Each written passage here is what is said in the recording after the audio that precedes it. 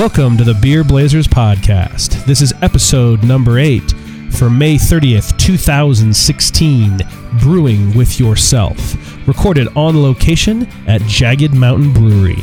This is Beer Blazers.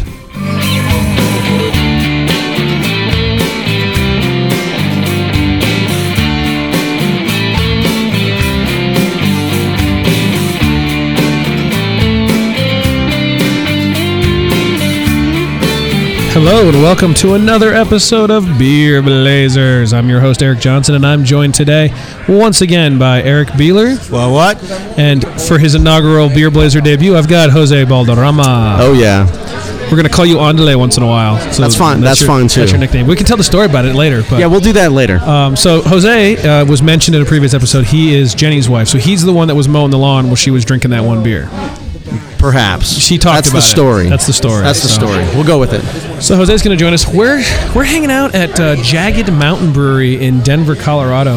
Not far from downtown. Actually, kind of right smack dab in the middle of downtown, near Lawrence and what is this? 31st? Something like that. No, it's way further down. Well, I don't know. It's in Denver. I can't see the street sign, and I'm losing my mind. But you can go to their website and get all their information at jaggedmountainbrewery.com, and I will definitely have links to it online so that you can find the place. It's definitely walking distance, 16th Street Mall. And oh, absolutely. And I was here at one time when Jenny and I went to Hotel Teatro. Oh, okay. Which is, I think, on 15th Street. So you wandered over here and had some brew? Absolutely. It was delicious. These guys and we're going to have a little interview with General Manager coming up in a little bit, but these guys are very Colorado focused. I mean, their logo's like pickaxes for climbing, and they've got beanies, and they're all about the mountains, and they're all about Colorado. So little taste of home. It's a good plus theme. Beer. Good theme. They are also, by the way, a dog-friendly brewer. There are two of the cutest damn little puppies I've ever seen just wrestling over here by the door. And then a couple of those. And there you go. You can hear them in the background. So, dog-friendly place. You can come in and bring your pup. You got all the windows lined up, too, on the side of the street there, so you get a nice feel for the downtown Denver. No, absolutely. And in the summertime, it looks like this all opens up, and they have a nice patio space and whatnot. So, we're going to hang out here for a little bit. Thanks for letting us come in, guys. And Chad, hooked us up with some beer to try during the episode. We have 13 beers sitting in front of us, up to and including a Russian Imperial IPA, which is going to release mid-May, so it should have released just prior to this show. So it should be available now. 17.5% Russian Imperial. He pulled a little bit of that off the fermenter for us, so we get to try that out as well. Interesting backstory on that one. Yeah, we'll get to it. Also, for all you wonderful listeners at home that want free stuff, and who doesn't want free stuff, Jagged Mountain is giving away some stuff. Jagged Mountain Care Package to include a T-shirt, one of the lovely Jagged Mountain T-shirts here. These are quality shirts, by the way. They are quite quality. You get a T-shirt. You're going to get a couple of pint glasses. You're going to get one of the little carabiners, little Jagged Mountain carabiners, and a little Jagged Mountain sticker. They're not messing around with their care packages. No. This is nice. T-shirts, glasses, carabiners, and stickers, baby. It's not just like a sticker. Not just a sticker. So listen later on the show, and we'll tell you what you can do to earn your very own Jagged Mountain care package. So I want to talk about a few things, and actually, so Jose and I are home brewers, and we've brewed together for a few years now. Actually, you know what? I would say that we're a very special relationship. I mean, come on. Because of our homebrewerness? Yeah. Homebrewerness? You know, that works. Homebrewerness. We've been brewing together for about 4 years, but because we have just a dearth of beer sitting in front of us, I think what we should do is try a couple of these before we get too far off topic. So let's start low. Let's start low and work our way high. Let's start with their Pilsner. Yes. You can go ahead and take a little sip of that while I give you the details. So that is it looks like it's the 4 Pass Pilsner. It must be the 4 Pass Pilsner. This one, 5% ABV, 30 IBU. Should be a nice, clean Pilsner. What do you guys think of that one? I'm a big fan of this Pilsner. It has all the qualities that a Budweiser does not. Well, and that's not a high bar to get over. No, there's definitely. When people think about Pilsners, right? They get upset. They think about the common big factory beers. It's true. So how is this different? One thing I would like to say about Pilsners, though, this is kind of an interesting thing and kind of ties into the homebrewing. Yes. Is that Pilsners are one of the, I think, most difficult beers to brew because of their simplicity. And if there's any kind of erroneous methods or anything that can impact the flavor of it, it shows up right away, as opposed to like something like an IPA or pale ale. Right. So they're supposed to be crisp. They're supposed to be light. They're supposed to be refreshing. And so I think it's easy to end up making it either taste like nothing, or just you can really detect the flaws. And it's a good gauge, actually. I mean, if you come to any brewery, right, and you want to get a flight or whatever, you definitely like the Pilsner. It's a good litmus test. Absolutely. If they can brew a good Pilsner, IPAs I love them, but you can hide a lot of flaws in an IPA. So the Pilsner has to be clean. This one's pretty crisp. There it is. Yes, I like it. I like it a lot. So. Again, not my go-to style, but I think it's done well. It's a good Pilsner. I love this. Drink this on the porch.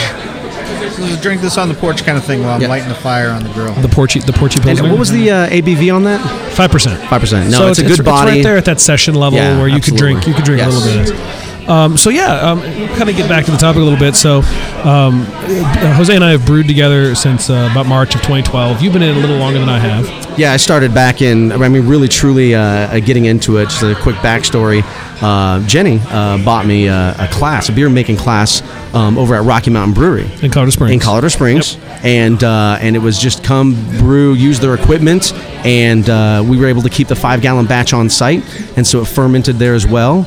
And we brought it home, and of course I was hooked. I got into the hobby, and even earlier though, just a quick mention. I think a lot of people start this way. Back in college, this is 1999 time frame. Okay. Got a Mr. Beer kit, and I believe that was at the Bed Bath & Beyond. Right, one of those little plastic things, and you mix it, and it's the extract. Absolutely. You boil it, you shove it in the thing, and you let it sit. Right, so it wasn't all grain, it was just an extract, and it was good. I mean, we did it, and it was like, look, even in our college days, we can go ahead and make some pretty quality beer. It was not bad. And maybe it's just the circles we run in, but a lot of the people that we know that are craft beer lovers they've at least tried to brew. They've been there. Beeler, you even came over one time when we were brewing, and you hung out through the process. So I mean, it's something that people like to try. But I guess the real thing I want to talk about in this episode is sort of from a high level overview. How do you get into it? Why would you want to get into it? And what homebrewing is and what homebrewing isn't. And let me just say off the top, homebrewing is not a way to save money. Now, a lot of you are going to tell your significant others you're going to brew your own beer because you'll save some money. It's a lie. But it is a good thing to kind of sneak yourself into the hobby. It could sneak you into the hobby. So you get started, someone buys you the Mr. Beer kit. Sure. Yes, if that's how you got started, okay, take the Mr. Beer kit back. Okay. It's going to be step one. Why is that? Well, okay, so the Mr. Beer kit... They sell the little packs of, you can go to the store. Yeah. They go, hey, American Pilsner, and then you buy the pack and you throw it in, and a few weeks later you have beer. Right. You know what? The biggest drawback, it's not the quality of the beer that you make or lack of. I think it's actually not too bad. Right. It's the volume. The Mr. Beer kit, I believe it's between maybe 1.5 gallons of beer. Sounds like a lot, right? Not really. Once you get into it, that goes rather quickly in one night. Get Johnson over, Beeler. For example, if you go pick up a growler at a brewery, that's a half gallon. Yeah. Right? So 2 growlers is a gallon of beer. Yeah, that's right. That's not a lot of beer to wait 3 weeks for. But I mean, so here's the thing. I mean, here's the 30-second overview of what beer brewing is, right? You take grain, you introduce hot water, the hot water sucks the sugar out, basically. You take that hot water, flush it into a kettle, and you boil it for some period of time, which reduces the amount of water, increases the amount of sugar, and during that process, you throw in your hops, right? At the end of that, you have what's called a wort, which is basically barley, sugar in water. You throw that in a fermenter, you toss in some yeast, the yeast eats the sugar, poops out the alcohol, and after 2 weeks, you have beer, right? So when you're looking at one of those Mr. Homebrew kits, they're a little bit of extract, which is basically the sugar from the malt in powder form. You boil that with some water, and then you have some hops you'll toss in, and then you throw it in this little tiny, it looks like a beer mug thing with a tap on it, crazy thing, and you let it sit for 2 weeks. Yep. You can make good beer that way, sure, if you have a good recipe, but it's really, I want to say those things cost, about $50? Yeah, I don't even think it was that much. I think it was like 30, maybe 40. But each kit, though, each can of extract was, at that time, back in '99, I think it was $9 or $10. Right, and so, I mean, it's one of those things to where, sure, it's an inexpensive way to try it, make your own beer at home. But if you're serious about brewing, like, I would actually look for a local homebrew club, right? Look for a local group. We actually participate in one in Colorado Springs, Brew Brothers of Pikes Peak. Jose's sitting here wearing his shirt as we record this. And that's why they do call me Andel, but my nickname is Andale. Andale. So Thank you, Andel. Yeah, Andale. Yeah, no problem. Yeah, so Jenny and I, one year at a Christmas party, we're like, hey, let's go have these and get him one of these bowling shirts and put Andale on it. We misplaced the accent mark, and I think we made it Andale I kind of think instead that of Andale. it's sort of fitting because my name is Jose, right? Jose. And it really should be Jose with an accent mark on the E. But my parents did not do that on my birth certificate. There's no accent mark. Jose. So I'm Jose, not Jose. Right. And so you're missing your tick mark, but that led to the other Brew Brothers going, what's up, Andale? Because it's A-N-D-A-L. Or Andel. Or Andale. Yeah. So his nickname is And Ale. And actually, if you just put a dash, it would be Jose and Ale. It'd be like Jose and see, that's not too bad. That's not too I bad. do like that. But anyway, so we're a member of that group. Get involved with some local groups. You can find other home brewers. You can go participate with them. And your system can be anything from a $600 Kettleman kettle to we cut a hole in the top of an old keg. Now, tell the story a little bit. Get deeper into that, because your setup is mostly homemade. It's completely homemade. The first time I brewed with Jose, he had sort of gone through some of the initial trials and tribulations, right? And he had taken a half barrel keg, which is what you would think of as a full keg at a liquor store. Yeah, that's actually a half. But they are half barrel. And basically drank all the beer, let off the pressure, and cut the top off of it. So the half barrel becomes just a giant beer kettle. And we have two of those. One's are for our hot liquor ton, which is where you get your initial hot water, and one's for our brewing. When I first started with him, he didn't have two, he had one. So we'd brew the water, we'd dump it into a cooler on the table, we'd let it mash, and then we'd try to strain that back into the same kettle, and then we'd brew it, and we strained everything through a screen. Like, I'm not even kidding, like a piece of screen. And so that sort of evolved, and now we have this. We'll have to post pictures when the episode comes out. Yes. We have this brew sculpture that we built with this. It's like this green. It's called Unistrut. It's the kind of stuff you see in warehouses, and they'll be running along the ceiling, and they'll hang lights or pipes or stuff off this Unistrut. Well, if you cut it apart, you can screw it back together in unique ways. And we have this giant structure where there's a 15-gallon keg of hot water above our heads that feeds down to a mash tun cooler at about mid-height, and then down to a kettle that's almost on the ground. And everything's powered by turkey fry burners. And so it's kind of a bigger system, but at the end of the day, our kettles, instead of buying $600 Blinkman, and don't get me wrong, those kettles are amazing. Those kettles you can buy that are expensive, they're awesome. But for us, it was like $70 to buy a kettle full or a keg full of beer. You drink the beer, and then you keep the kettle. Now you're going to lose your deposit, obviously, but you could also probably try to buy a kettle or a keg. But we didn't. We just basically took. I think one's a New Belgian keg and one's like a Coors keg. I don't know. And so just you can get into it cheap. As a pro tip too, those kegs, I believe, were kegs left over from the quote-unquote deposit. And if you remember, or I don't even know what they cost nowadays for the deposit that you put down when you get a half barrel from the liquor store, typically $20, $30, maybe $40 deposit. Yeah. A stainless steel kettle. I mean, they don't want us to tell you this, but a stainless steel kettle like that, in that volume, that size, would cost easily over $100. Oh, well over. Probably closer to like $700 or $800. Right. So I mean, hugely expensive. So you keep it, you're out $30-$40, but you have that to use, and they're amazing. They're great. Right, and you pay between $80 and $100 for the actual keg, but presumably you drank that.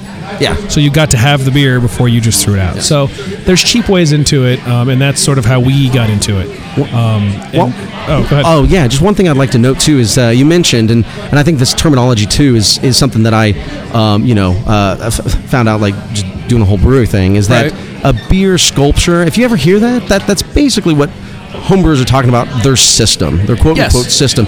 And the system that we do have is what they call a gravity assist or gravity fed. Right. There are no pumps. Right.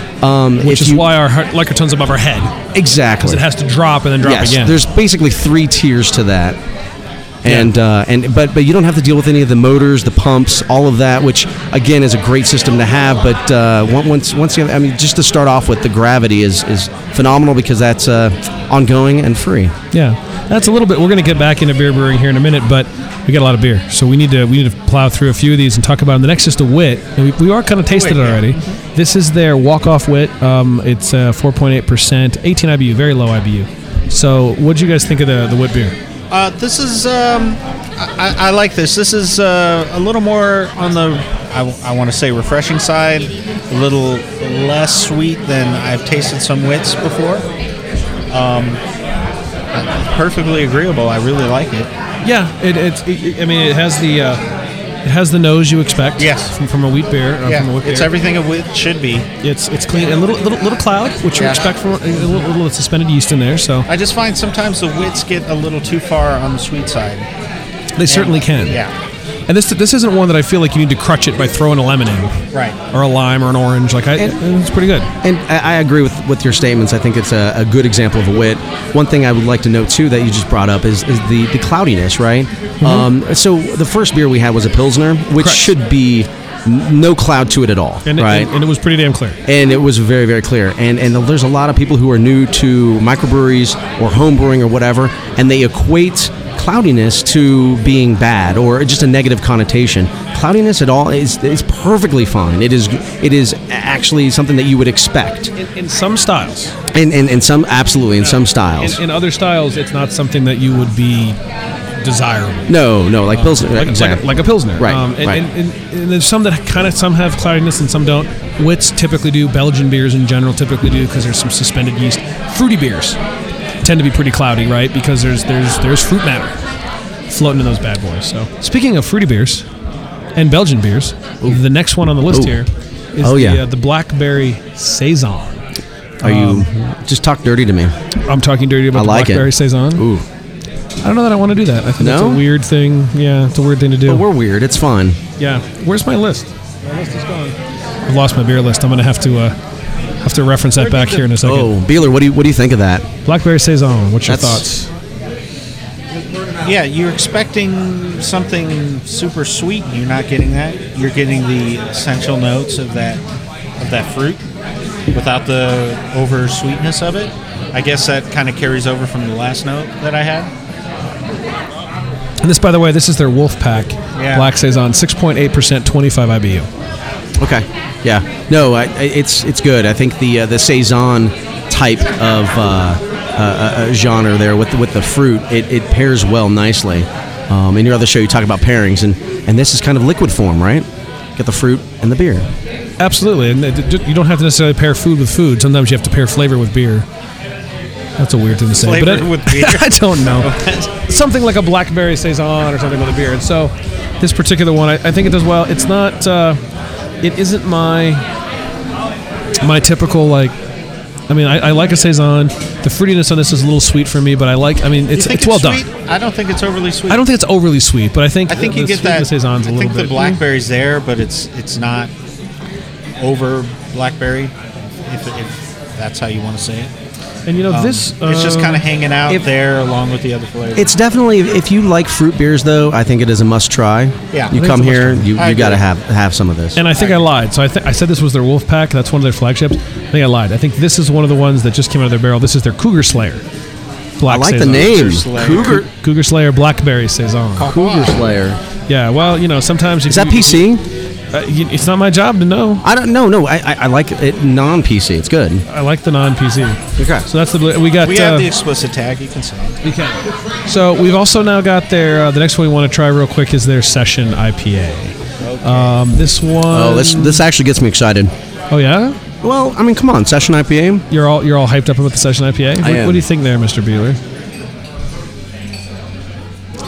Definitely feeling the hops there. They're a little more forward on the tongue than some of the IPAs I've had recently. And this is a session. This is crisp, clean. I think this should be forward. This should be the single hop session. Yeah. Sidewinder, they call it, 5% ABV. It's not overly hoppy, but 55 definitely IBU. Feel that hop flavor and the crispness on the front. And at 5%, I mean, it comes in right at that session level. I mean, could you drink a lot of that in one sitting? Yeah. And that's the whole idea. You could, but and here's the thing too: is there's a lot of session IPAs that you have out there that, there's definitely they detract from the flavor. This one still keeps it in there. There's a lot of body, a lot of IPA flavor. It's pretty bold for a session IPA, at least in my opinion. 55 IBU and actually 60 on the chalkboard. So I think maybe this particular batch is a slightly bit higher than what they have printed here. That's not that's not non-bitter. Very respectable. 60 IBU is still pretty bitter. So Yeah, for a home brewer that wants to make a session IPA, Yeah. what would their technique be? How do you think they would go about being able to do that? I'm being attacked by a puppy. This is so cute. Anyway, what would you do to make a session IPA versus a regular IPA? What are the steps? I guess you're looking at me there, Johnson, Well, right? you're the other home brewer that I'm talking to. You get a lot of hops, put them in there. No, I mean, it really depends on how much sugar that you're going to have, because at the end of the day, when the yeast chomp down the sugar, and the way we like to call it, it pees out alcohol and it poops out CO2, right? Yeah. All technical terms, by the way. All technical. This is hopefully you guys have some writing implement. You can take some notes here. And for a session, you're looking to keep the ABV down. Yes, absolutely. And so you're not going to start with a high actual specific gravity, the original gravity before you introduce the yeast. It'll be a little bit lower, so less sugar. But I mean, just like the IPA, you're going to have an abundance, a lot. Relative to other styles of beer, you're going to have a lot of hops in there. And probably 2, maybe 3 different types. And you can put hops in. The hops don't affect the alcohol percentage at all, right? No, not at all. They affect the bitterness, the flavor. Right. You put hops in. And what I've seen done, especially for homebrewers, right, they'll do a split batch. So typically what you do is you mash, you put that in your kettle, then you do what's called a sparge, and you add more water and kind of flush the remaining sugars out, right? So what happens is, if you're going to make an IPA, your initial batch of liquid tends to be really, really high on the starting gravity, the sugar. And then when you sparge and get that next batch of water, it all mixes and your gravity comes down. There's now less sugar overall. So what I've seen people do, and homebrewers especially, they want to make an imperial IPA, so they'll do the initial mash and keep that high sugar batch, sure. and they'll brew that all the way to completion, and then take their sparge and they'll use that to make a session, right? Because that has a lot less sugar, and it kind of gives you the ability to make an imperial and a session side by side in one shot. Yeah. So now tell me, IPA is going to be one of your more expensive beers to make, right? Yes, the grain bill, and there's usually a lot of hops, and hops are not cheap. Especially grain right bill, now. Grain bill, by the way, right now. Definition alert. Grain bill means the amount of grains you're using in your beer. And I would almost say that from a percentage standpoint, IPAs tend to run about 30% plus more cost-wise for the hops, because you are using so many hops. Right. A lot of hops for not only bitterness, dry hopping, the whole I feel nine. like a lot of smaller brewers out there are running into issues with that because of the amount of hops they have to buy. They try to get it at the wholesale prices. If they were to try and buy them, say, at the regular retail prices that a lot of homebrewers would, their beer would have to be $10 a glass. Yeah, we or buy even more. a pound of hops, depending on the varietal. It'll cost us, $20 for a pound? Yes. So you start talking some of these big IPAs in a brewery where they're doing 5-barrel, 10-barrel, and using pounds of hops. I mean, you're looking at hundreds of dollars just in hops going into this. And you know what's very interesting, too, people don't think about this, is that from season to season, depending on how the climate is in various locations around the world, where these hops are being grown in acres and stuff, right? That depending on that, it can affect the demand. And the supply, I believe, is just pretty much going up. And I think the way they describe it, a lot of these places, they have to buy futures in hops. Yes. Yeah. Right. So they have to go a year, 2 years ahead to try and get their allocation. And so a lot of these smaller guys, they're partnering with maybe a slightly bigger brewer in town, paying a smaller markup than they would retail. But as a hobby, it's not necessarily a super cheap hobby like you were saying. Yeah, especially IPA is very popular to brew. Absolutely, and it's not cheap. And what a lot of, and there's places you can look this up on the internet. There's a lot of places that will say, if a recipe calls for this hop, here's a good replacement hop. Okay? Right. And so you can get into these situations where you want to brew something specific, but that hop's not available, or that hop's overly expensive. And they'll even do this in breweries like this, where they'll be like, well, it's our basic IPA, but we switched out. We used a Summit hop instead of a Magnum or something like that. So there are alternates. And as a home brewer, I think we'll probably make more compromises than a brewery would make, because you can just say, look, I need a bittering hop, and so I could use Summit, I could use Magnum, I could use something like that. And I'm going to get the bitterness, but I'm not going to part a whole lot of the aroma of that hop. So maybe you're more picky about the hop you use for aroma versus the one you use for bittering. I mean, it's all very flexible. But we've made it. In fact, one of our Blue Metal or Blue Ribbon winning beers, we made a Pilsner, and it was literally a Saturday afternoon we were brewing. Summit. We were like, what do we have left? Yes. And we're like, we've got a bunch of 2-row, which is your basic malt, and we've got Summit hops, which are hoppy as hell, which you shouldn't use in a Pilsner. We use a very little bit. But we basically made a Pilsner with completely the wrong stuff. And it won blue because it was good. It was pretty good. Right. I still have some of that. When did we brew that? I'll have to look. And, kind of just to bring it around, too, the whole brewing, talking about there really is 3, and only 3, if you don't include water. But come on, we know it starts with water. There's 3 ingredients, right? We have grain, you have hops, you have yeast. Right. And you can change just one of those variables, okay? Yep. And make a completely different brew in addition to the way that you mash the actual grain, temperature-wise. I mean, there's definitely some variables through the process. But if all you did was go and then buy special adjuncts, things like fruit, but that's all kind of outside. Right. But just those 3 variables, you can, with some additional stuff there, you can make an infinite combination of delicious, tasty beer, and that is why there are tens of thousands of beers worldwide. So what would you say is a safe recipe to start out with for someone getting into brewing? I mean, I think maybe the want to try something unusual, or just go for, hey, you know what, this is my favorite brew, I'm gonna try and recreate it. Should you start a little more simple?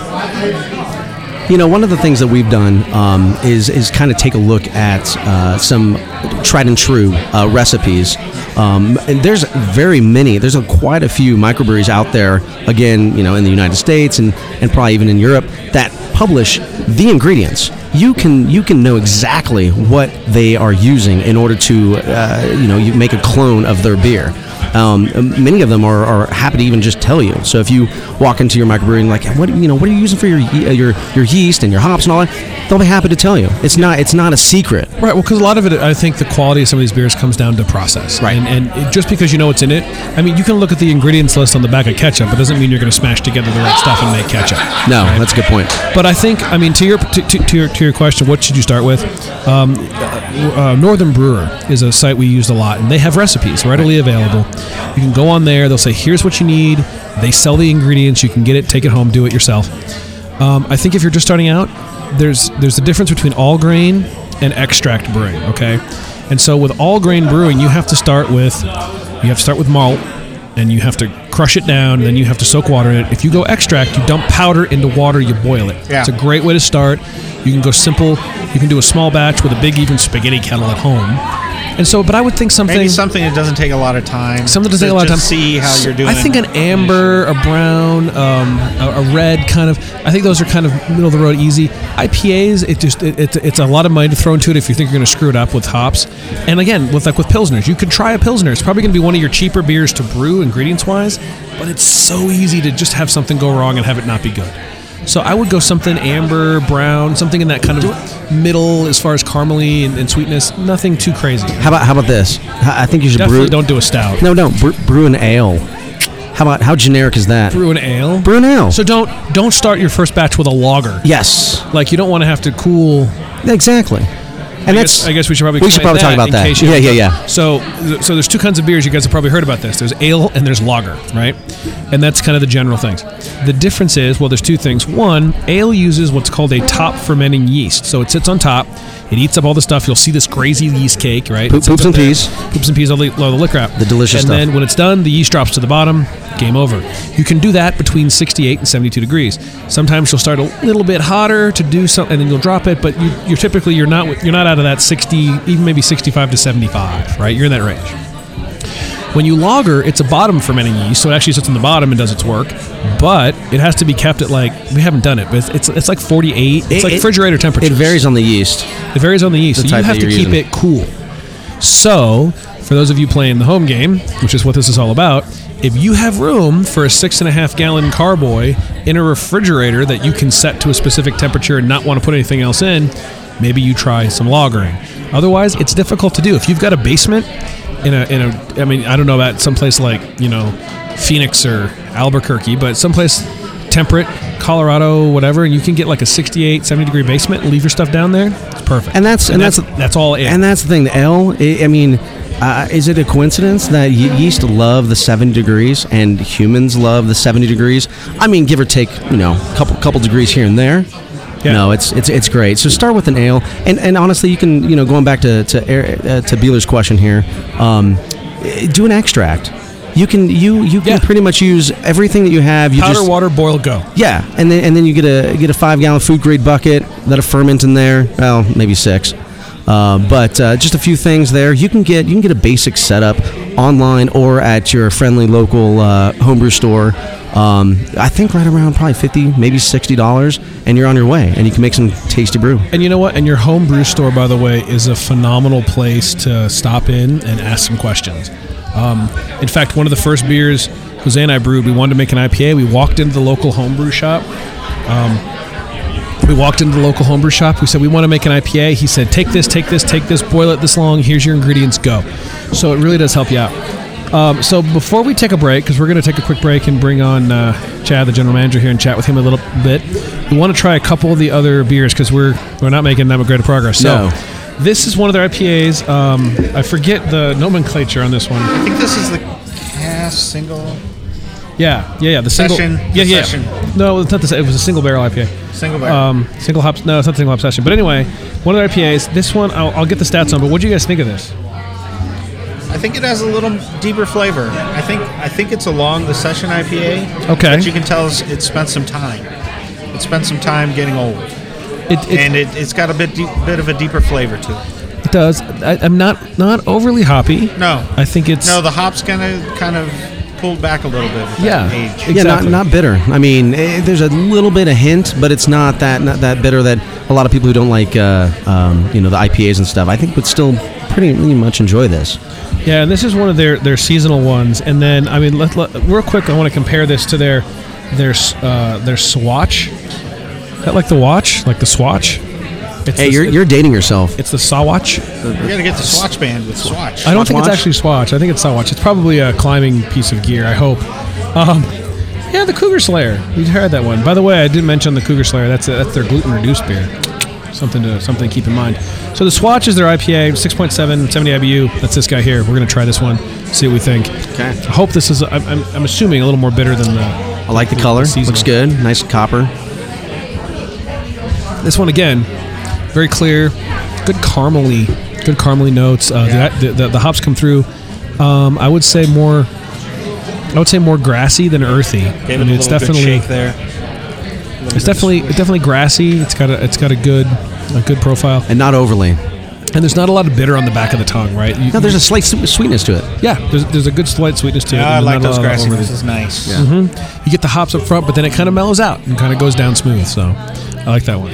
All right, well, we've got like 7 more beers to try, but we've gotten through 6, so we're doing pretty well. All right. We're going to take a quick break, and we'll be right back on Beer Blazers.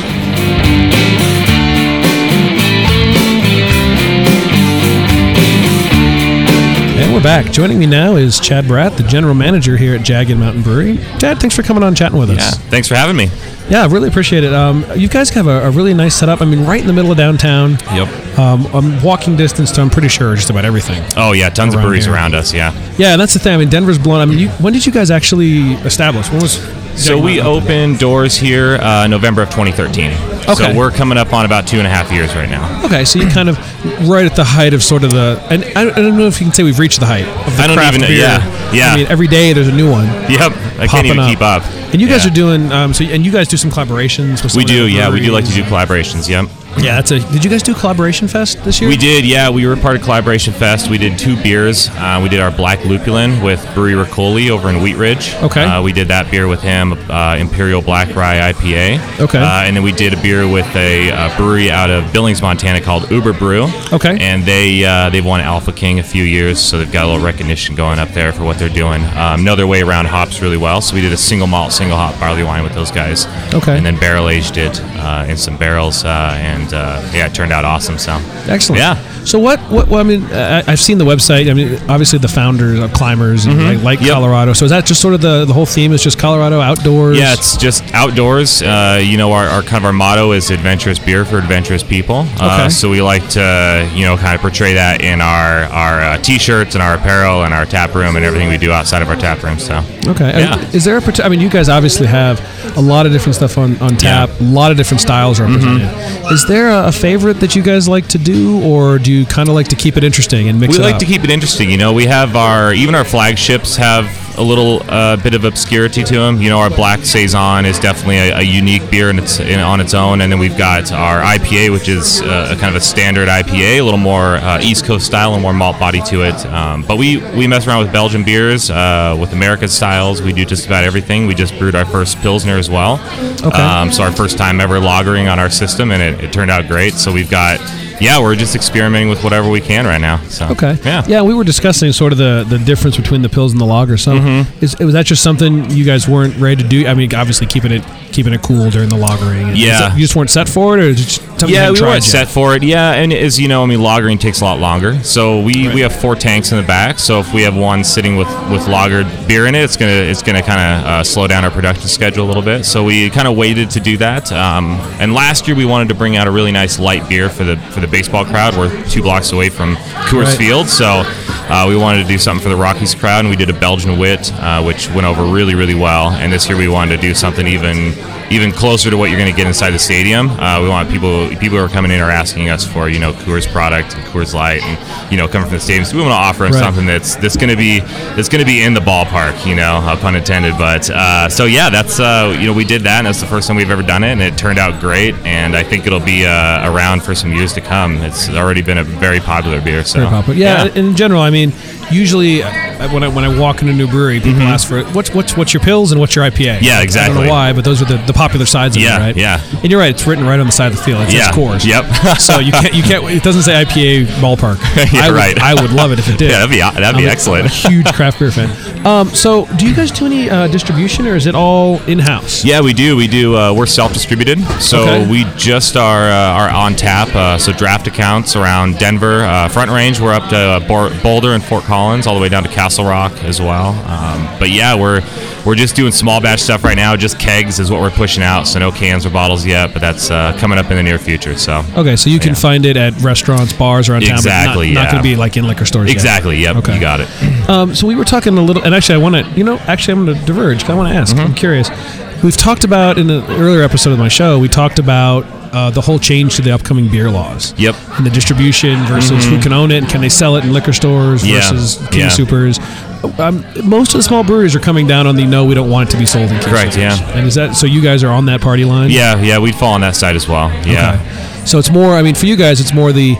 In general, it's the distribution, right? You guys can't compete with New Belgium in getting beers into large we places. can't. So. Unless we went with a distributor, which a lot of guys are, and that's great. But where we stand right now, we're still going to self-distribute, and a lot of Colorado breweries are, and that's what's gonna hurt those guys a lot, unfortunately, and the liquor stores even more than it will us. So. Yeah, and there's so much coming. I mean, we'll have to see how November shakes out. Yeah, there's so many things on the ballot. Yeah, time will tell. Yeah, it will. What about anything new, exciting that you guys have coming up that you're getting ready to release or that you just released? Yeah, coming up on May 17th during American Craft Beer Week, actually, we're going to release a Russian Imperial Stout. It's been sitting in this one here. Breckenridge bourbon barrels for 15 months now. It's 17.5%, so not a light beer by any means, but it's going to be it's a fantastic beer, and we're really excited to release that. We've been sitting on it for a while. We were excited to get it out of the barrels and taste it the other day, and it's great. So yeah. You said this one's been aging for 15 months. Yeah. Mm-hmm. Wow, and you've only been open for 2.5 years. Yeah, right. So, I mean, you started that pretty early. Yeah, exactly. That's a commitment a year in. Yeah, so we're going to release that on tap on the 17th, and we're also going to have bottles of it. So we'll be selling it in 12-ounce bottles. We figured it would probably sell pretty well to the public. So not a lot of people are going to sit here and have that kind of big beer. So give them the option to take it home with them. Yeah, no, that's true. Sure. A pint of that's like 3 drinks at that point. Yeah, it'll be. I think it'll be 6-ounce pours. Yeah, just for safety reasons. Yeah, exactly. You don't need to be responsible for that. What got you into wanting to work in a brewery setting? I mean, is this a passion of yours, or? Yeah, I think it became more of a passion over the last 5 or 6 years. I've worked with a couple friends on the more vendor side, the apparel side of brewing. The brewery side, that side of the brewery stuff, and hosted events for a while as well. Hosted events with a company called Epic Beer Festivals. Okay. We hosted all over the country, and then this position kind of fell into my lap, where I had some friends open up this brewery here at Jagged Mountain, and so the doors opened up, and here I am. So have you been here since day one? I have been here since day one. Yeah. Okay. Yep, absolutely. Excellent. Yeah, you guys are doing a great. I mean, I like the space. I mean, again, the location's good. You've got the pickaxes. Yep. Yeah. Going on the ceiling here. So, and summertime, you've got the great patio you can open up. You're right outside. Yeah, the patio's great. Yeah, especially with baseball being next door too. It's huge. So if the Rockies can ever get back to the World Series, we'll keep our fingers crossed. Heck of a crowd down here. Did the Bronco parade, bring you guys any business? Or a little bit. It wasn't too far from. It wasn't too far away, and it did just because. I mean, we opened up a couple hours early that day, and we saw some decent traffic. So yeah, go Broncos. Yeah, it worked out for us. Yeah, they help everybody. Absolutely. Let's see, what else did I want to chat with you about a little bit? So you've done some home brewing. So we've been Jose and I have been talking on this episode. He and I have been brewing for 3 or 4 years together. What is it about home brewing that attracted? Because a lot of people say, "Oh, I want to save money," and we're like, "No, that's not." Yeah. It's not something you should want to do. I mean, so what is it about homebrewing that initially attracted you to get into it and ultimately into big brewing? Creativity. I think it's goes back to being able to create your own product. It's whether you're cooking at home, just dinner. It's the satisfaction to be able to create your own product, and I think that's what comes out of brewing too. And just experimenting with stuff. It's fun to go out and drink beers with fun ingredients in them, or something a little more obscure than what you're normally used to, or maybe some big triple IPA. And it's just as fun to go home and be able to make that same beer and hope it turns out. But I think it's just there's so much fun in it, and it's so creative, and it's a good creative outlet for sure. So. And you said you work on the pilot program here. Yep. I run the pilot program here. Okay, so I mean that's the cutting edge of you're getting to play around. Exactly. And make small batches and hope they turn out. Yeah. Small batches, and it's great. We run a Ruby Street system, Alpha 1 system in the back. It's a 1 barrel, and it's a fantastic little system. We do a lot of really fun stuff on it. We did some, we've actually done a bunch of test batches on that system that we brewed bigger batches of. Our last year's, our fall seasonal was an India Red Rye Saison that we did a batch on there first. And then we just did a grapefruit double IPA about 4 months ago that we're going to be brewing next week on our big system. So we've done a couple actual test batches on there. They've worked out well enough that we want to bring them out in a full 10-barrel batch. So cool. And you guys do some sours, right? I saw. So we've got a few in the works. So we haven't released the sour yet. But you haven't actually had one? No, but we've got a few working in the barrels. So we have a Lacto and Brett strain working together on our Blackberry Saison. So that should be a pretty fun beer. And that's sitting in some red wine barrels. It's on their second use, so get a little of that character out of it, a little of that red wine character, but mostly it'll be a little oaky. Okay. And then we've got our Grand Cru, which is a mixture of our Belgian double, our barrel-aged, bourbon barrel-aged Russian Imperial Stout, and our bourbon barrel-aged quad. So it's a 3-way blend of those, and then we've got that back in barrels with some bright yeast in it as well. So yeah, it should be some pretty fun projects coming out pretty soon, hopefully. Yeah. Yeah, absolutely. Now, I know the sours. I mean, a lot of people love them. I try to find them around town as much as I can, but I mean, we're actually making what's been sitting around for 15 months, and it's those kind of things. It's hard to tell. It's really hard to tell. Hopefully, they're going to be good. But you're like, this is really buttery. Yep. Just keep waiting. Just wait it out. So anything like any really cool ideas you're dying to try on the little pilot system, or? We're going to be experimenting around with a couple coffee beers coming up. Actually, we're going to do some coffee blends. We're also going to be working with some ice cream in some beer, which is a fun thing to do on the homebrew size as well. And that's been done. Our brewer, Adam Glazer, is actually he's an ex-home brewer. Doesn't homebrew as much anymore because he's working on a full system now. So he gets the time is of the essence, right? Yeah. So, but he's done a lot of beers with ice cream in them. Put an ice cream into the boil, and you get some really awesome character out of it. So we're gonna experiment a little bit with that. We've got a bunch of things in the works. So hopefully, the goal is to really start focusing on using some local ingredients too. Maybe some stuff that you can only find in Colorado, or maybe just whether it's juniper or spruce or something like that. We're going to start kind of experimenting with some local flavors to try to kind of encourage that a little bit. So awesome, some sounds fun beers great. for sure. Sounds great. Well, hey, thanks again for taking the time to chat with us. I really appreciate you coming on. Yeah, thank you. All right, thanks guys. We'll be right back with some more Beer Blazers.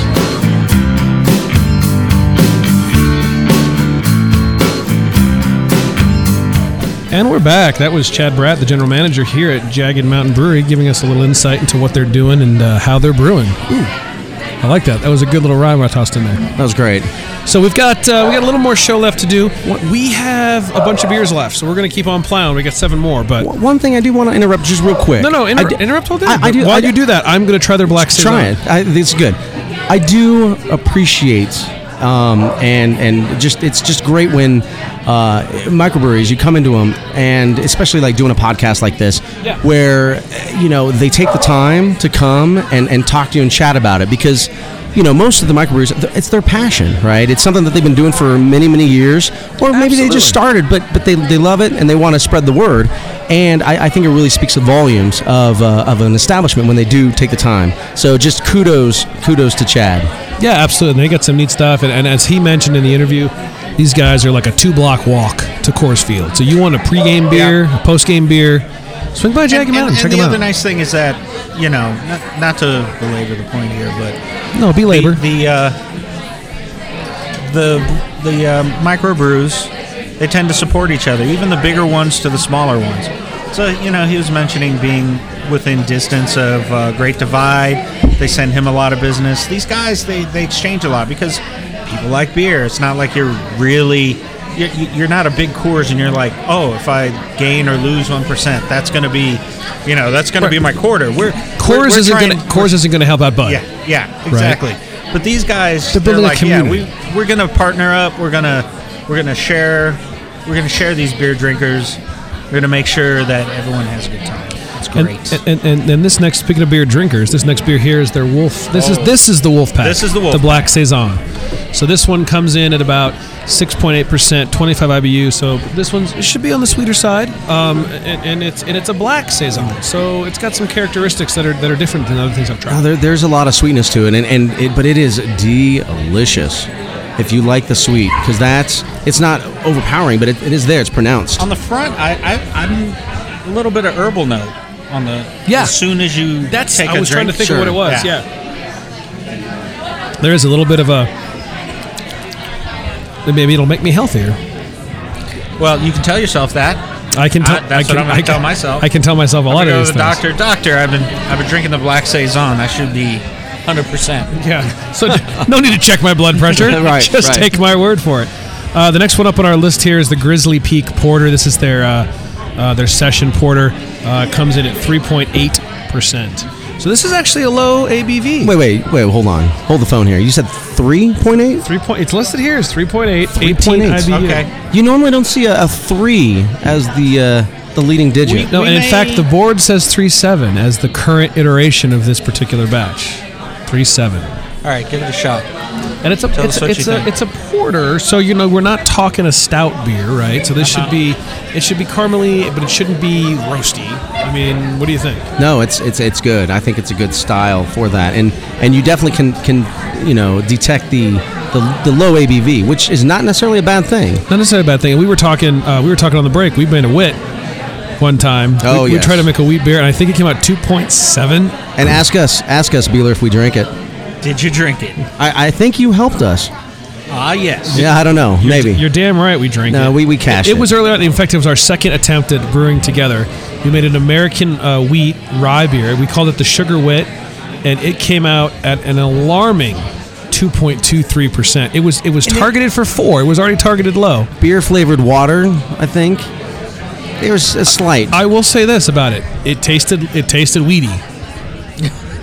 But the problem with it is kind of it's take the problem you can have with like a Coors Light or a Bud Light, but double it. You couldn't drink it fast enough to even get any sort of a buzz off it because you were running to the bathroom too quickly. Okay. I think we made an O'Doul's wheat. What's one of the better brews that you made, or maybe brew experiences? Tell us about one of those. Well, I will tell you our best beer overall in the years that we've done this has been our Amber. We have brewed that a handful of times. It's always a little bit different, but it's won medals. Every time we enter in a competition, it takes the category for Amber. What about so that's you? been our best beer. No, but what about a brewing experience? A brewing experience. Well, I think the last one that we did just about a month and a half ago. Then that was an Amber. As a home brewers, right? You're always fighting or upgrading your system, right? And pieces and parts and everything. And like anything, they are subject to use as well as being either defective or breaking. Normal wear and tear. Normal wear and tear. And I mean, we're dealing with some high temperatures here and stuff, but we were in the middle of the brew phase where we're actually boiling in the kettle. We had almost got our batch all up to boil. We got It's just about to start boiling, which takes about 45 minutes. And we did. I believe we did already introduce the first hops for the batch. We had a first wort hop, and we had already transferred to the mash tun. Yes, We were trying to boil. And lo and behold, so there's a sight tube that we use that determines how much volume is in our kettle. It's basically a clear plastic tube on the outside, and because of the principles of liquid, right, that tube goes to the same height as the kettle. Physics, science. So we know how much beer is in it because of this clear plastic tube, which contains our beer. Right. And lo and behold, we're just sitting there, probably enjoying a nice brew, and we're like, okay, we got another hour to kill. Enjoying a nice brew. Another hour to kill while we just watch this boil, right? And there's a split that happens right in the polycarbonate tubing, and at the bottom. We had at first, Johnson and I, we just look at each other like, holy hell! Beer is literally spewing out of the tube into the garage. Right? Are we done? Are we just going to waste a 10-gallon batch right now? Because what do we do? Because there's not a real quick way. I mean, the temperature too is extremely hot too. We'd have to wait. We'd have to somehow try to transfer it without burning ourselves. Right, we've got nowhere to put it, and it's basically a boiling kettle of liquid. Yes.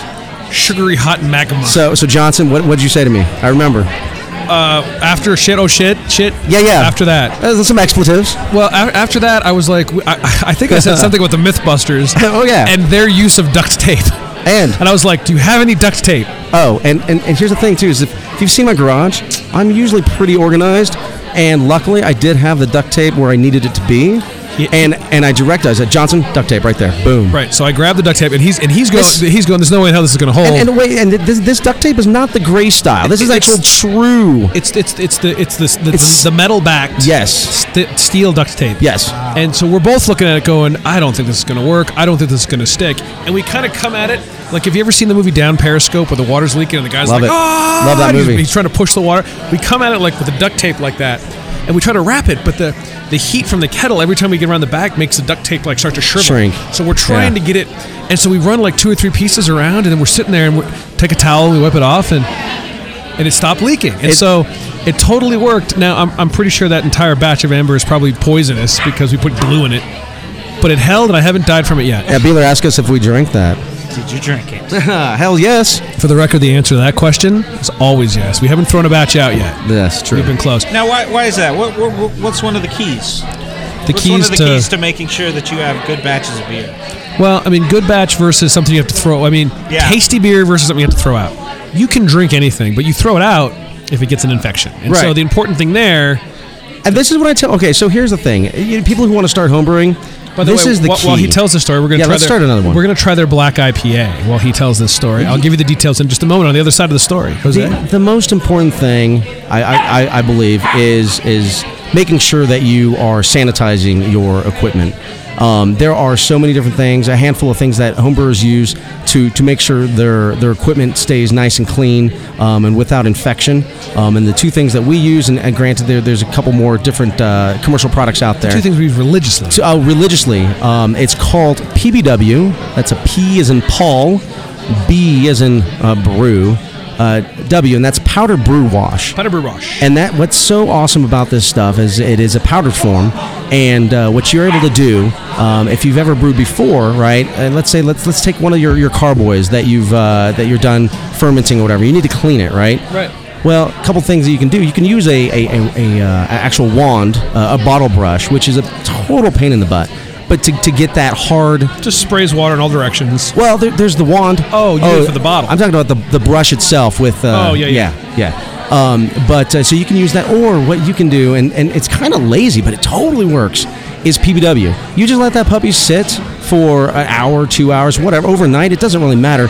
It will take off all the residual just muck and stuff that you have, the trube, all that stuff that's there. Now, some of it you still need the bottle wand and the high pressure to break off like yeast and stuff like that. Do that initially. first, right. But the soak of the PBW is great, and the stuff is just, I mean, it's slippery as all hell. It's a little slippery, yeah. It is, but this is what's interesting to do. So the 2 steps: PBW, let it sit.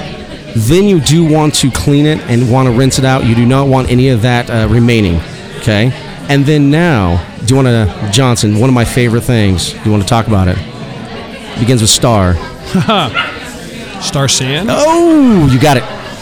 Star San is like an acid topical disinfectant, essentially. And you spray it on just about everything that's about to touch your beer. Okay. Let me back up one step. When you're brewing, you have to be cognizant of 2 things. One, there's a cold side and a hot side to your beer. Okay? As you know, and maybe you don't, but if you were to take water out of a stream and boil it, you can drink the water, right? You kill all the crap in the beer. So when you're on the hot side, prior to the boil, you can be a little less anal. But after the boil is done, you now have to have everything that beer touches be clean, be sanitized, not expose it to air. And so the Star San comes in handy. We have corks, little rubber corks we put in the top of our carboys. They get sprayed with Star San before they go in. We spray our hands with Star San before we touch a tube. We fill a bowl with Star San for the air to blow off there. I mean, everything gets Star San, so everything stays nice and clean. Because at the end of the day, you can brew the best beer, and if while you're getting ready to put the beer in the carboy, if you take your dirty finger and run it inside the lip of the carboy and get an infection, the beer's shot. You're done. One of my favorite things too about Star San is that it is non-toxic.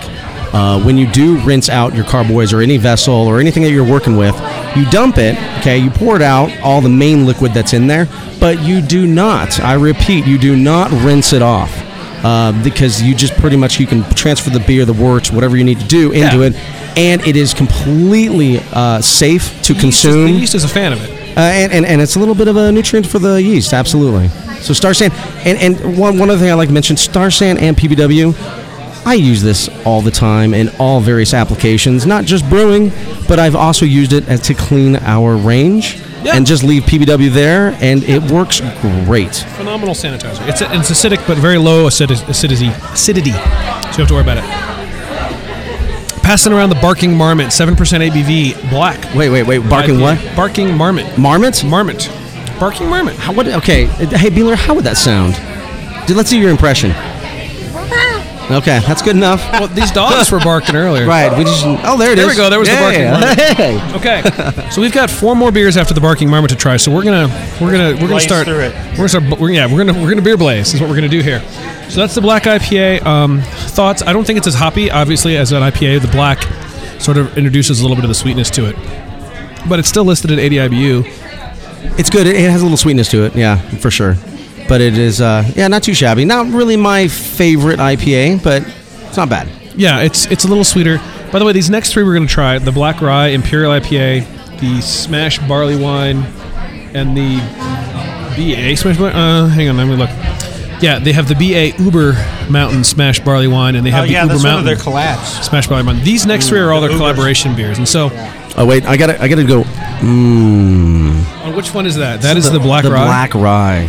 The Black Rye Imperial IPA. Let's hear your Maybe it's not an Well, this is 12% ABV, by the way, 350 IBU. You don't say. Is what it's listed as. And by the way, it says gluten reduced. I don't know how. So 350 IBU.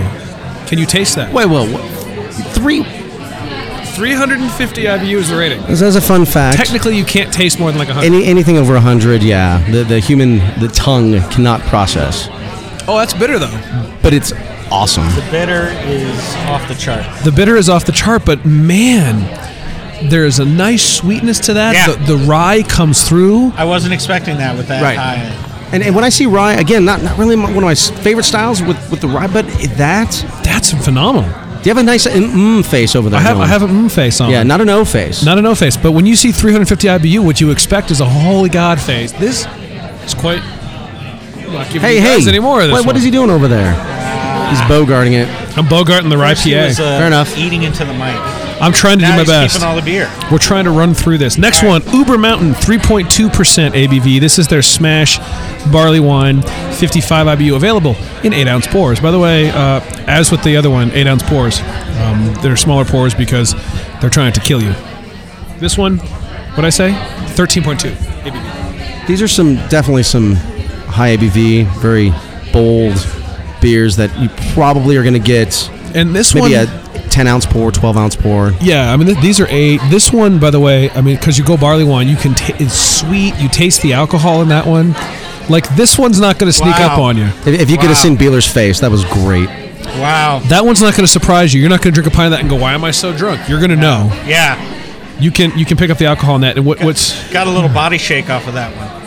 well, then you're going to get a hell of a body shake off the next one, because the next one's the same You know, beer that has been barrel aged I will say that, a lot of these high ABV to 14.8%. beers that you have can taste almost medicinal because of the high alcohol, but they've done a phenomenal job. I would say that is an excellent job. We've got a Beeler of down over balancing it. here. That one hit him. Hey, you still with us there, Beeler? When Oh, does God. it stop being a beer? At what percentage? Well, I mean, technically, the best you can get from fermentation alone is 15 to 18. Anything higher than that, you had to do something special. But what makes it a beer is the fact that it's a malt base that has been fermented with yeast and not screwed around with. You start talking about malt liquor and malt alcohols, like Yeah. grain whiskeys. That's typically there's a fermentation process, but there's also a distilling process. This hasn't been distilled; it's very much a beer. But man, it tastes like just the inside of a barrel. This so is smoky. amazing. No, and I go Smoky back. and sweet, yeah. I go back Smoky to it and as sweet. it's. There's a lot of alcohol there. But you don't get that tang. the You get that tang on you the get- front. you get the It tang. gives you a chill. Right. Oh, it's Oh, delicious. are you- And hang on. Going back to high ABV, was it Sam Adams? Sam Adams have a Utopia? what is it, like a 70-something%? There's a couple that are I forget boasting what. the high. We saw one we talked about a few episodes ago that was 67.5%, which is like 130 proof. I mean, we're talking. Holy crap! Oh, right. Yeah. It was, and that one was called Snake Venom, and they sell it in 12-ounce bottles. And I think Johnson's going to get it for Beer Blazers for us to try, right there, Oh. Beeler?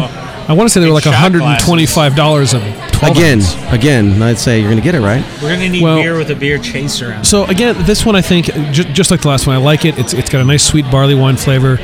Definitely can tell that's alcoholic, but the barrel age gives it just a little something special. Last but not least, by the way, we have the one that Chad mentioned in the interview. We talked about it up front, the Russian Imperial. This is a 17.5% ABV. At the time of this recording, it wasn't released yet, so he took a little sneaky sneak off the back. By the time we release this, you guys should be able to come in here and get some of this, but it might go And- fast. And this is going to be served in 6-ounce pours. And they said they made this about 2 years ago, This has been aging for 15 and months. 15 months in the barrel, right? Yeah, The cask. 15 months, and they've been open for 2.5 years. Wow. So this has been fermenting back there for quite some time. And I'm going to take a big, healthy sip of this right now. We're all watching him. Yeah, we are. And Wow. Whew, I don't think I could drink a lot of that. It is so strong. I mean, it's sweet. It almost tastes like a bourbon. I mean, it is just holy crap. That's beautiful. That is really well done. That's beautiful. That's what you want after 15 months. You don't want to crack it open and be like, whoops. Yeah, exactly. all right, so That is I've yet to delicious. taste it, but just the aroma You're getting buzzed awesome. off the aroma. Yeah, aren't yeah. you? Well, it is so nice. It's so pleasant. Pleasant, the aroma. Taste it. I want to see your reaction. This one, this beer is not fucking around. Get under a warm blanket with this beer. Yeah. Just spend a whole weekend in. So I think that needs to go. You know the St. Bernards that have that little thing around their neck. Yeah. And it's to save. It's normally brandy. used for whiskey. Yeah, the brandy or whiskey. Yeah. Right, to save people who are stranded out to get them nice and warm, which is the thought. I think Well, Mythbusters did something with it. Yeah, it doesn't really work. But that, Yeah, but that you put that in there, I will get stranded. You'll- Yeah, come on, St. Bernard. you'll die happy. It's fine. That's yeah, what it comes down to. Oh, there you go. All right, so before we wrap this up, we usually go around, and I know there's been a lot of beer, but we ask everyone to pick their top two. And so, I mean, think about it for a second. Mr. Beeler, what do you think? I mean, of these beers, where are you going for your number two there? Uh, We got the black IPA, the black Rise. There's so we've many got- choices. I know. I would. You go. Go ahead. You want me to go? The thing is, I'm looking at the high ABV. Like, I would like to pick one that was more the high, more the, and then the standard. But it's so difficult with the high ABV because they're all so really tasty. I think I'm gonna have to go with. This is number 2 though. Number 2. Don't jump the gun on me. Number 1's better. I can do number 1. I know what my number 2 is. I'm gonna go with the one we just had. I'm gonna go with that black, the Russian Imperial. Right. I think that was quite good. Again, I can't drink a lot of it, but I mean, I haven't had anything quite like that in a long time. The flavor profile, I loved it. So I'm going with the Russian Imperial. I don't think we have any more of it left. Do we have any more of the Sidewinder? No, I don't think so. That wasn't our first little taste. We drank all that. Right. I think I'm going to go number 2. I'm going to go with the single hop session. Single hop session? Absolutely, because I think for an IPA you get that flavor, you get that experience of an IPA, and but it's still 5%. Okay. Mr. Beeler?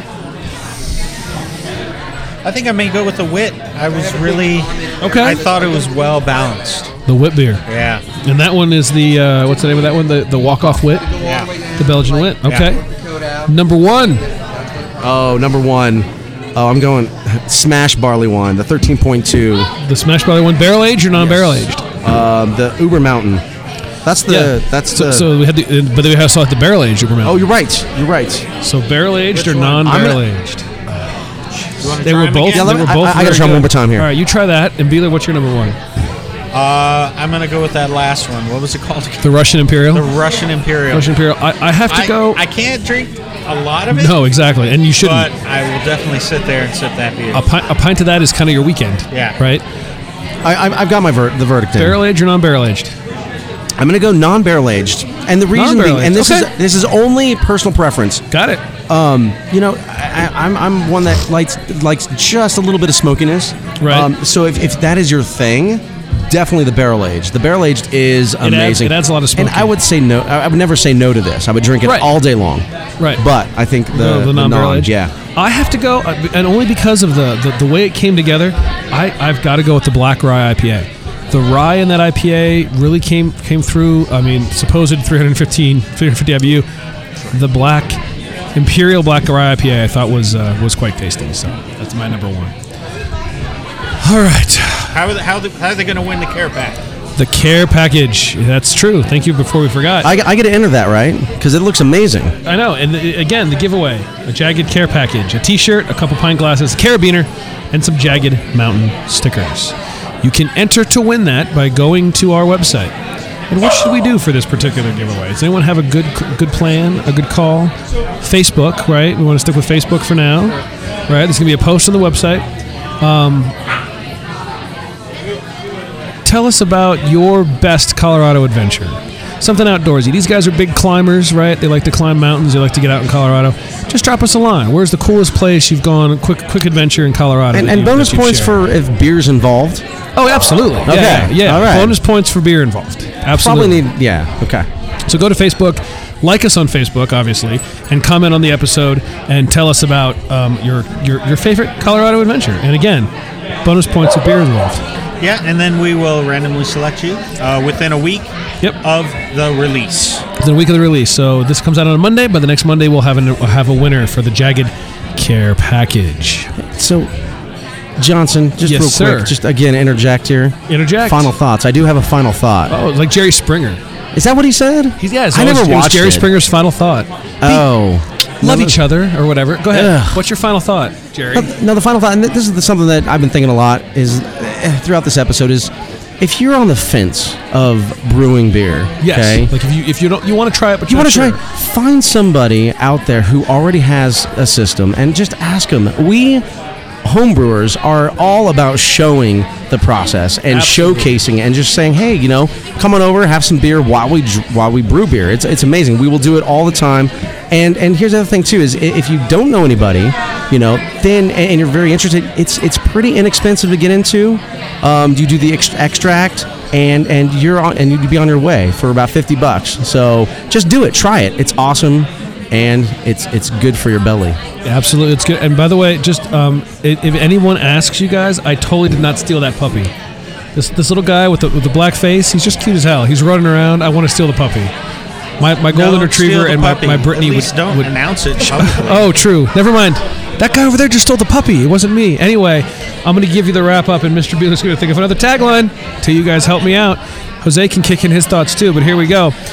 That's it for another episode of the Beer Blazers podcast. If you have comments, suggestion, or feedback, please visit us online at beerblazers.com or check us out on Instagram, Twitter, and Facebook, all /Beer Blazers. If you're out drinking, having a good time, and you want to tell us a little bit of a story or drunk dial us, also perfectly valid, call us at 720-263-0337. Your comments will be used on a future episode of Beer Blazers. So until next time, this is Beer Blazers saying... If you're into homebrew and you're really loyal, listen to Beer Blazers while you're waiting for the boy. There it goes. I don't know. Sure. All right, everybody. Until next week, keep your beers cold. Bye-bye.